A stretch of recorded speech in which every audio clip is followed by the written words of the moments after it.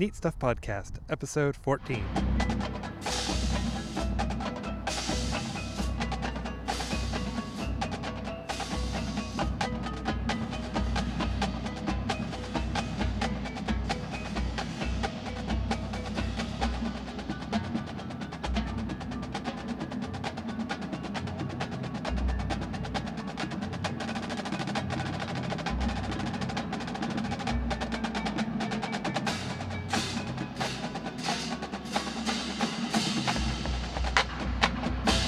Welcome to Neat Stuff Podcast. My name is Devin. And I'm Kat.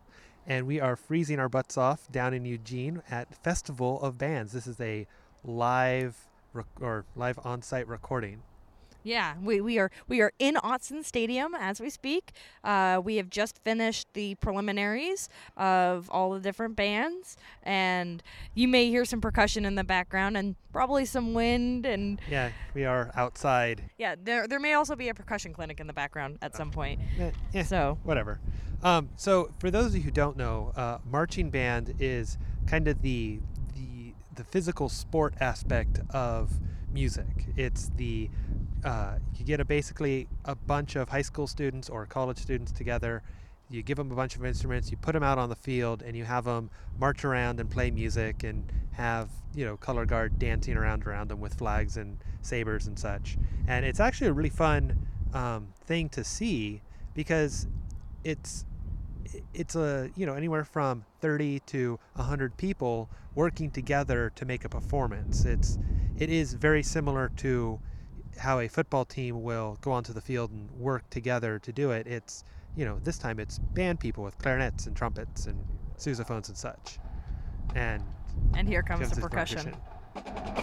So, which is okay. We're just going to talk over them, and it's going to be great.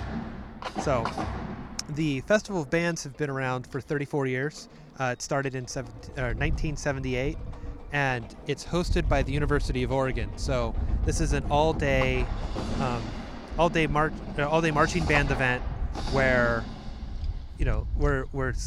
people come from all over. We have some people from Idaho and Washington and as far away as Grants Pass in Oregon, which is like really far away. Well, and Idaho obviously being farther than Grants Pass. Well, yeah. So but it's from all over, sort of converge on this area to compete with other bands and to show off what the band kids have been doing for the last couple of months. So we've been fully interested. Sorry. Hold that down. Okay, I got it. We've been fully entertained so far by a couple of acts. My personal favorite so far was a band from Idaho, Timberline. They did a show called Unsane. It involved the band coming on in the most unusual way I think I've ever seen, mostly with a flute on the 50-yard line, bending down, rocking back and forth, and screaming as the rest of the band filed in, laughing maniacally, doing various things, and the percussion drums. That's drummers. Right. The drummers kicked their drums in. They rolled them. Rolled them onto the field. And there was people behind us who were just like, oh, are they kicking those? You can always tell the band kids when you're at competitions like this because they're like, oh, no, you shouldn't. The drum major signaled that they were ready by grabbing the flute from the person who was rocking on the ground and hurling it across the field as it broke into pieces. That was very satisfying. Because flutes are evil. Flutes are not evil. Especially, on marching bands, they're a useful group, but you can't really hear them unless there's a billion of them, or their microphone, or they're mic'd or something and amplified. Yeah. Which, was interesting because when I was in band, we didn't have microphones, and only the most fancy, rich bands were able to mic their flutes. But, a lot of it now with the decrease in price of audio equipment, it's like every band has a synthesizer or a piano or someone speaking or some other weird audio track behind it, which is really odd. I think we saw at least 3 attempts at wireless mics, one successful. So a field, I believe, is about 40 yards wide, and realistically, when we were in the when they were in the heat of things, there's probably some interference going on. So anybody who got about halfway across the field, the narrow way of the field, they weren't getting very good mic pickup, which was disappointing. Astoria had a cute little band, and that doesn't need to be a bad thing. They actually have 20 people and 6 people in their pit, and the pit, for those of you who don't know, is stuff like your xylophones and your timpanis and your stationary objects. Yeah, the ones that are near impossible to march, because I'd be really impressed to see someone try to march a xylophone. Marching marimbas. Yeah, marching full-size xylophone. Yeah. Like, you can do the little tiny xylophones. It's not going to happen. But when you get the ones that are some longer than people, it's kind of hard to march those. Yeah, but Astoria did kind of a mad scientist robot, marching band turned robots, and their hats lit up, which was awesome. Yeah. And their drum major and their color guard had lab coats, which, of course, as a chemist, I'm always enthralled with people in lab coats. So, but again, the opening of their show was predominantly spoken by the drum major, and his wireless mic cut out realistically about 70% of what he said, so you only got a couple words every so often.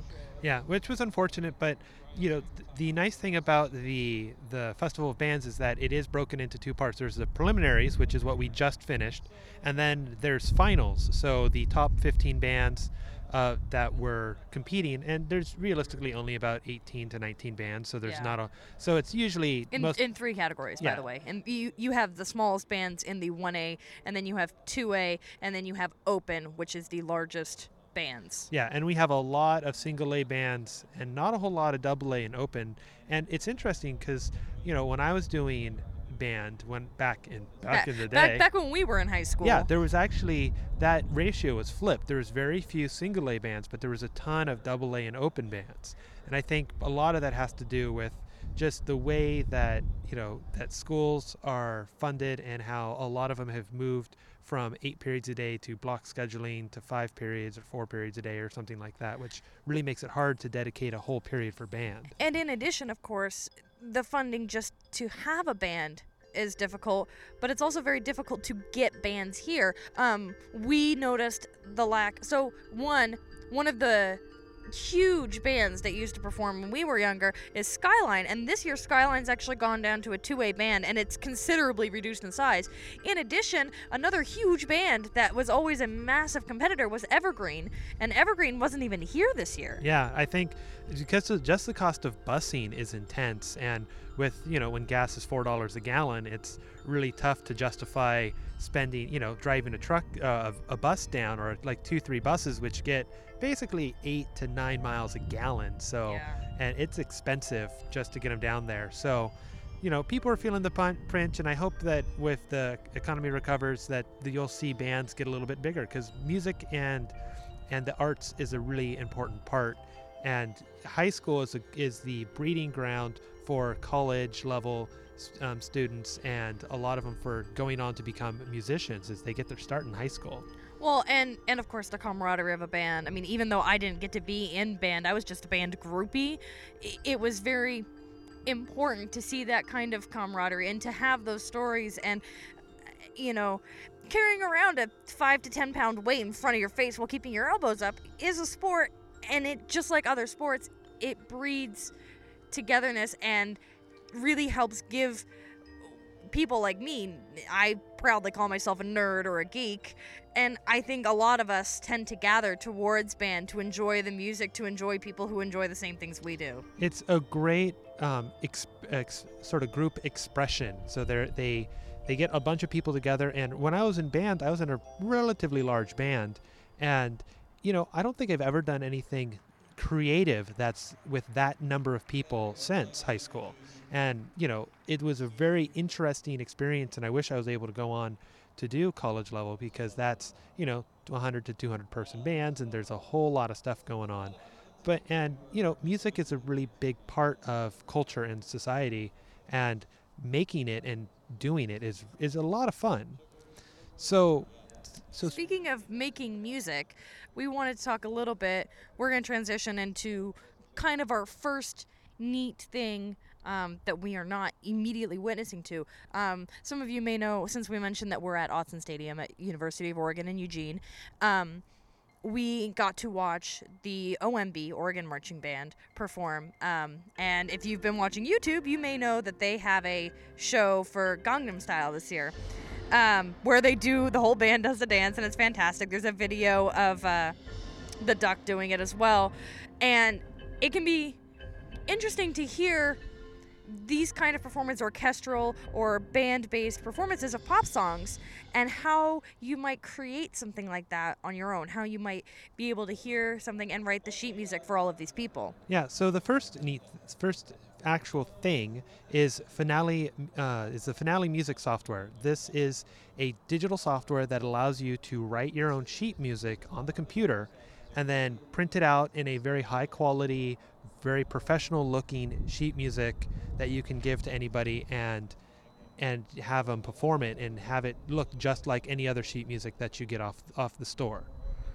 Another great part of it is that you can also listen to your music while you're creating it. It uses something called MIDI technology. Something called MIDI. MIDI, yes. Sorry, I'm teasing you because MIDI's fairly well known. Yeah, MIDI is actually MIDI was created way back in the 80s before the advent, or when it was made back in the 80s when digital recordings was still very difficult to do. Recording digital copies of songs that took a whole lot of storage space, and when you had hard drives that were hundreds and hundreds of dollars per gigabyte, every megabyte. Yeah, they didn't even really have gigabytes. Yeah, when it was hundreds of dollars per megabytes, it was even per kilobyte. Yeah, I mean each byte mattered, and having a song that took up 100 to 200 megabytes, I mean, it just wasn't feasible. And if you wanted to share that with somebody over dial-up, downloading a megabyte over dial-up is almost impossible. I mean, it takes forever. And realistically, you're not even looking so much at that. I mean, when you talk about MIDIs, you can't not talk about NES and original 8-bit music. Yeah. They're encoded, as far as I know, pretty much the same way, and most MIDIs that you will hear nowadays are 8-bit songs from video games or from things like that, from other digital sources. Yeah, so MIDI was first created actually as a way to control digital instruments. So if you had a keyboard or some sort of, a digital drum set or something, and you didn't want to have, the actual recording of each thing, you could use MIDI to trigger different audio noises. So when you hit the C key on your keyboard, it actually translates to a C piano key or a drum beat or any of this other stuff. And it's actually a large portion of the 80s and 90s music used keyboards and used MIDI in order to write their songs, essentially. Anything that did sampling, all that stuff was triggered with MIDI. So going back to Finale, Finale in and of itself is predominantly used for sheet music, but because it plays that music so that when you play your sheet music that you've written back, you will hear it as a MIDI. It is very good for that. And the nice thing about Finale is that it comes in a version called Notepad. It's a totally free software. You can just go onto the website and download it. And it has a limited collection of instruments, only 128, which range from drums to piano to clarinets and saxophones and all that. It's a much simpler program. It does not allow you to do as much. You may need to do time signature changes. You may need to do key changes. Notepad does not offer that kind of flexibility. It does not offer repeat support. So if you put a repeat in something, I don't believe that Notepad will properly read that back to generate your MIDI. Notepad is very good for more simplified sheet music needs. If you're just getting started wanting to write music and you want to write sheet music, Finale Notepad is where you start. And that at least allows you to figure out songs. When you do little folk tunes or something like that, it does key signatures, it does, different timings for the entire song. And, I've written a couple, or I've transcribed a couple of folk songs to the Finale Notepad, so I was able to play it with one person on a like a flute, and another, or one person on a recorder, another person on a concertina. Which I thought you is, had a mandolin. Oh, yeah, it was right. violin, Sorry. concertina, and flute and recorder was what we were playing. And Right. and it was a fun little thing, and just doing it in Notepad allowed me to check on harmonies and have a bunch of songs and figure out what sounded good. And the other nice thing that the full version of Finale has is you can actually take a piece of sheet music that you own and scan it in. And for the most part, there are a couple of errors from the one time I've used this on somebody else's computer, to be fair. But for the most part, it does a pretty accurate transcription of sheet music into digital form. Yeah, it also allows you to put in... There's the drums again. Yep, it allows you to put in different fonts, and you can actually put in funky symbols and all sorts of other stuff. You can put in lyrics, you can change keys. I mean, it's fully hosted, everything you need, and it comes back to a full score. So, the price for Finale, a full copy, is $600, so it is pretty spendy, but if you're making music, it's totally worth it. And if you're a student, you can get it for $350. Another program that is similar to Finale but offers a slightly different aesthetic and final important package is Sibelius or Sibelius. You'll hear different pronunciations. That is Sibelius. It'll be in the link, of course. It is produced by Avid. They also make the M-Audio audio adapters, which we talked about in previous episodes on how we record stuff. And they also do Pinnacle, which is a video editing and recording software. So Sibelius is the direct competitor of Finale. I find that it has a slightly more intuitive interface. Once you get used to it, I think it's a little bit easier to write music in Sibelius than it is in Finale. The other huge benefit of Sibelius for me and for my friends who use it is that Sibelius has sound libraries, so you can actually go download different instruments that are very, very accurate. You know, you may be like, oh well, this clarinet sounds really good in this register, but I need a different clarinet for the high register, and you can make it sound, in my opinion, much more true to what the instruments sound like in real life. If you're willing to put that kind of effort in. I mean, it does take time to identify which sound libraries work best for you. Yeah, it's also really useful because Sibelius is part of a company that sells audio interfaces. You actually can buy, it's fully compatible with all the M-Audio interfaces, and you can hook them in with a MIDI device, and you can actually play your song, and it'll translate it into sheet music, and you can even come off of other, maybe non-MIDI instruments. There's a lot of stuff out there that you can work with, and I definitely would check it out. I would check it out if you are interested in making music and having something that's a little bit easier to use than Finale Notepad. Something that I used Sibelius for up until basically I didn't have the drive enough to buy it anymore. I mean, these are expensive programs, but you can load a MIDI into Sibelius, and it will actually transcribe it into sheet music. In my opinion, I think Finale does the same thing, but I only had Notepad, which is why I can't say how well that works in Finale.